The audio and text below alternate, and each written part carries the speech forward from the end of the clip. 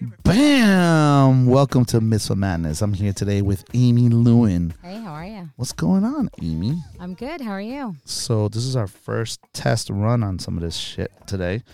Ladies and gentlemen, Amy was one of my first photo booth customers. We actually built a photo booth out of a fucking coat rack. It was pretty funny. Did you know that?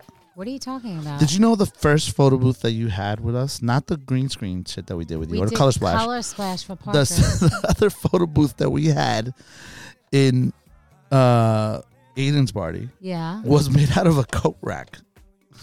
Was it really? I swear to God. No, I never even knew that. It was. Remember, we had each piece connected to it. It was beautiful pictures. It was like really good quality. We did the studio booth.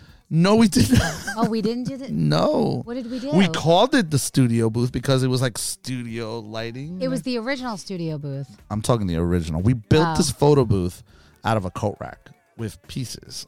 And it was amazing. I'm so glad that I'm like so important to you that you put together a coat rack. But what I'm saying is that look how far we've come in our photo booth development. Yeah. I mean, it's like we have top of the line shit now.